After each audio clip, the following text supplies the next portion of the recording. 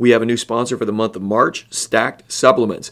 Stacked Supplements is a locally owned and operated supplement store located in 5 towns across the Midwest: Cape Girardeau, Missouri; Carbondale, Illinois; Evansville, Indiana; Marion, Illinois; and Paducah, Kentucky. Stack's goal is to help people get results by providing next-level service, products, and support. Stacked Supplements is more than just a supplement store. They go above and beyond to help each and every customer achieve their goals and improve their health. Check out their wide selection of everything from general health products and vitamins, minerals, to pre-workouts, fat burners, and proteins, and so much more. You can check out their website at stacksupplements.com, and the link will be in the show notes.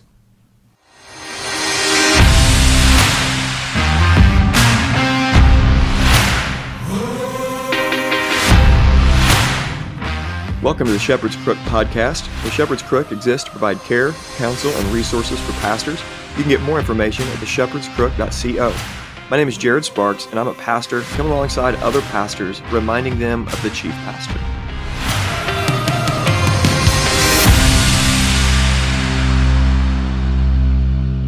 All right, take 2. Welcome back. We are sitting in our backyard. You might hear a little bit of wind, and that's because we have our microphone right here. Or some interesting animals in the farm beside us. Right. You never know what you might hear. Right. Jordan and I are going to be talking about biblical womanhood again. This is part 3, and we're going to talk about the woman as helper. Helper. That's right. Let's go ahead and pray.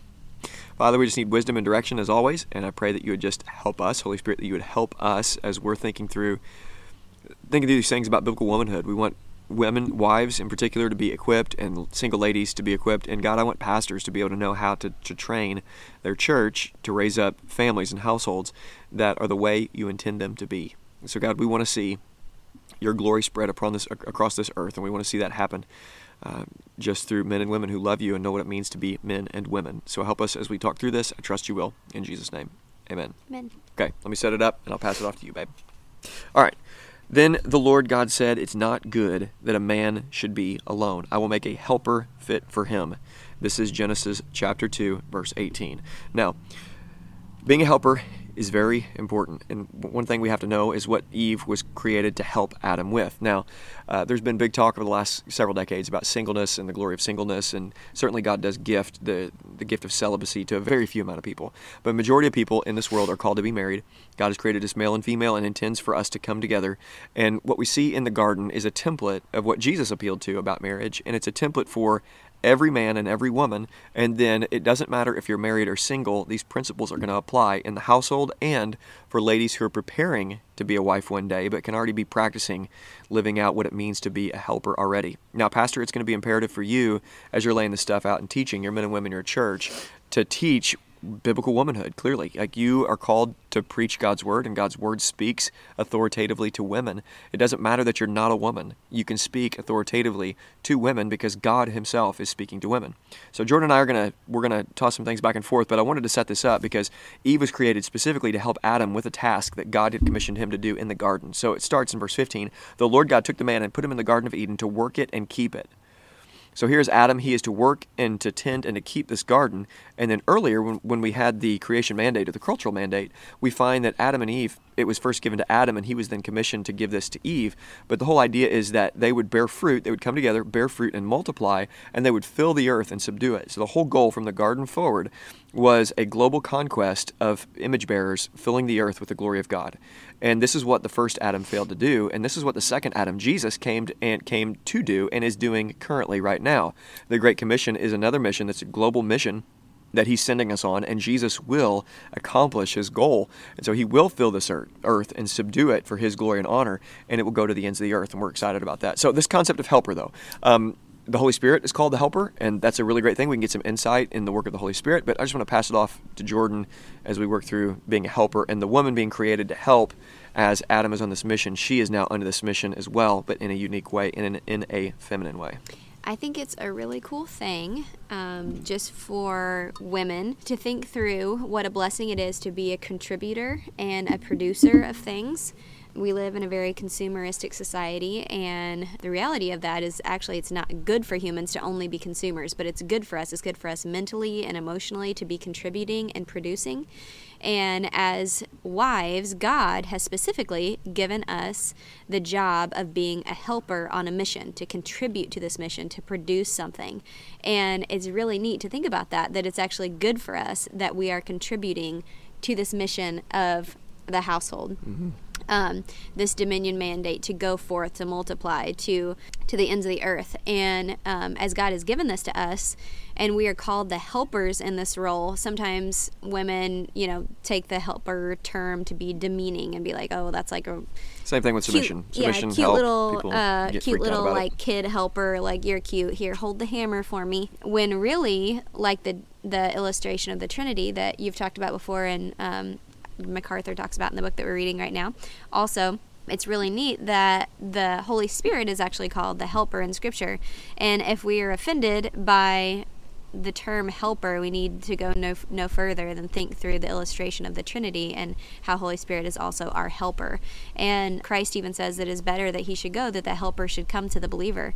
And for us, having the handles of that, of thinking through the value of the Trinity for the believer, being called the helper, being fully God, we should have no offense with the term that Scripture uses for wives as being a helper, but we should have dignity in that and know that it's valuable to be a helper.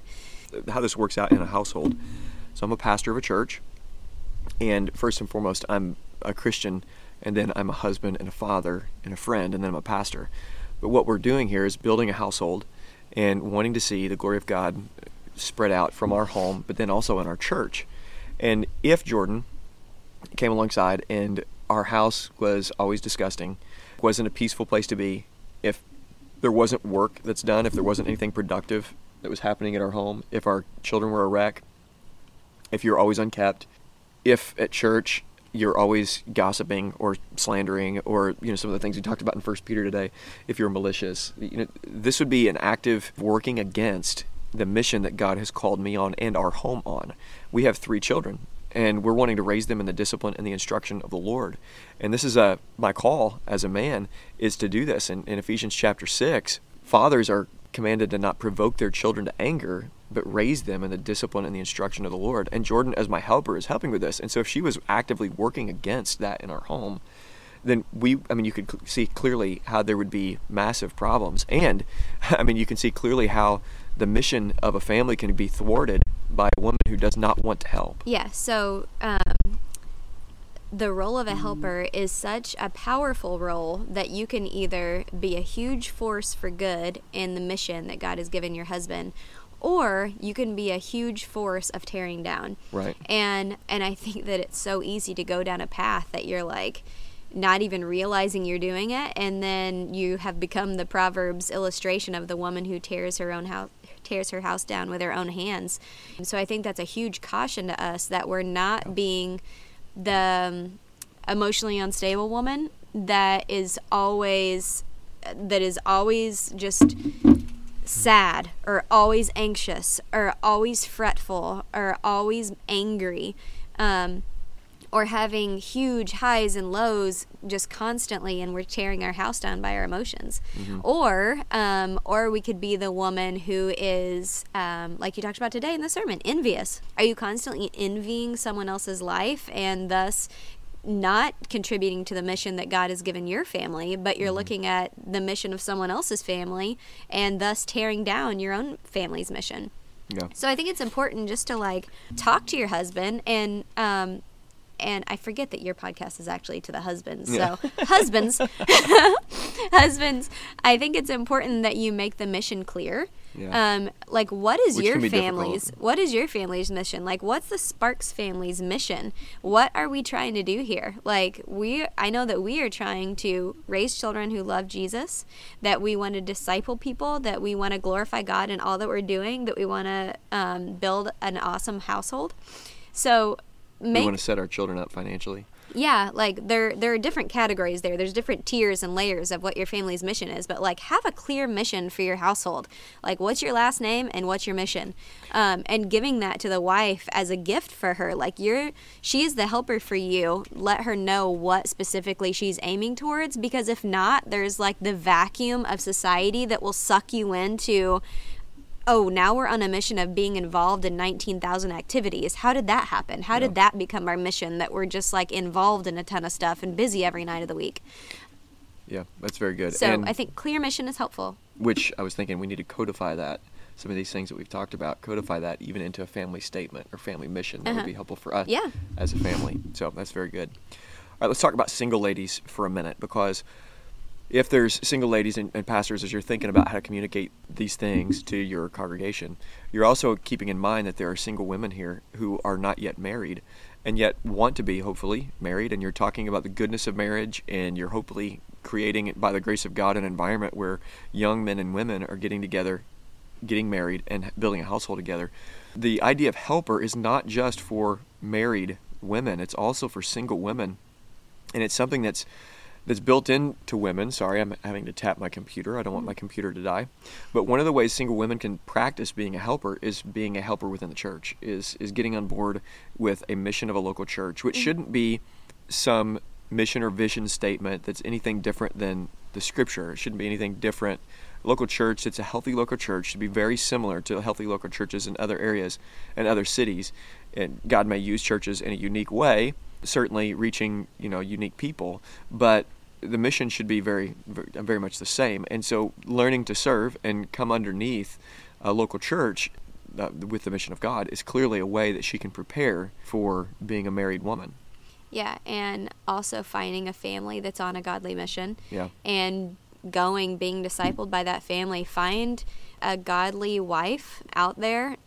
I'm talking to single women now. Single ladies. Single ladies. All the single ladies. Ask her to disciple you. Ask her to invite you into their mission, and teach her and let her teach you what they're doing. Learn to cook really well. Learn to be a bomb wife for someone one day. Learn to be really good with babies. Learn how to keep a house really nice. Like, learn to be a blessing.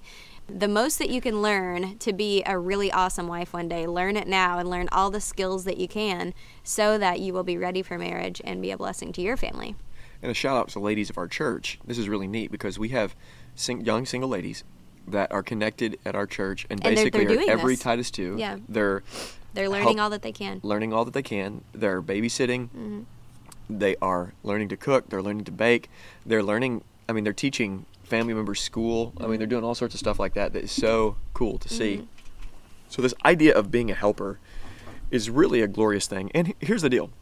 Ultimately, we're all under the mission of God.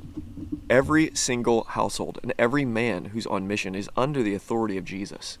And therefore, every house, there's this layer of authority, and there's a layer of hierarchy in a home. And the ultimate hierarchy in the home is Jesus. That husband is submitted to Jesus. Mm-hmm. And then under that, the wife is submitted to her husband. And this vision or this mission of the family is to follow Christ, our King, and build the household with the skills and the competencies that God has given your household.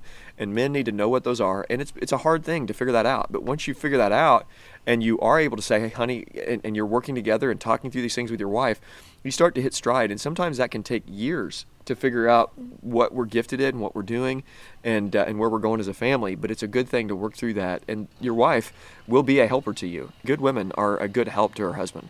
And I tell you what, like exactly what Jordan said, a woman has a lot of power to be a blessing or a curse in the home.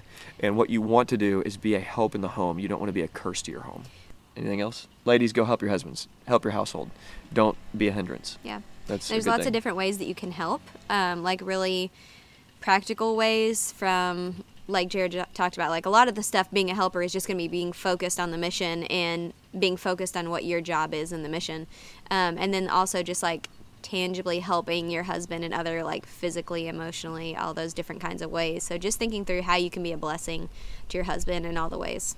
Yep. It's good stuff. All right. Thank you guys so much for listening. Please subscribe, share. If you're watching on Gab, please consider supporting the channel, and you can get more of these highly produced quality studio videos just like this. People listening can't see what I'm doing right now. Yeah, that's right. So go over and subscribe to Gab. If you're on Gab and you've not subscribed to the podcast, please consider subscribing to the podcast and leaving a rating or review. We hope you have a great rest of your week. Bye.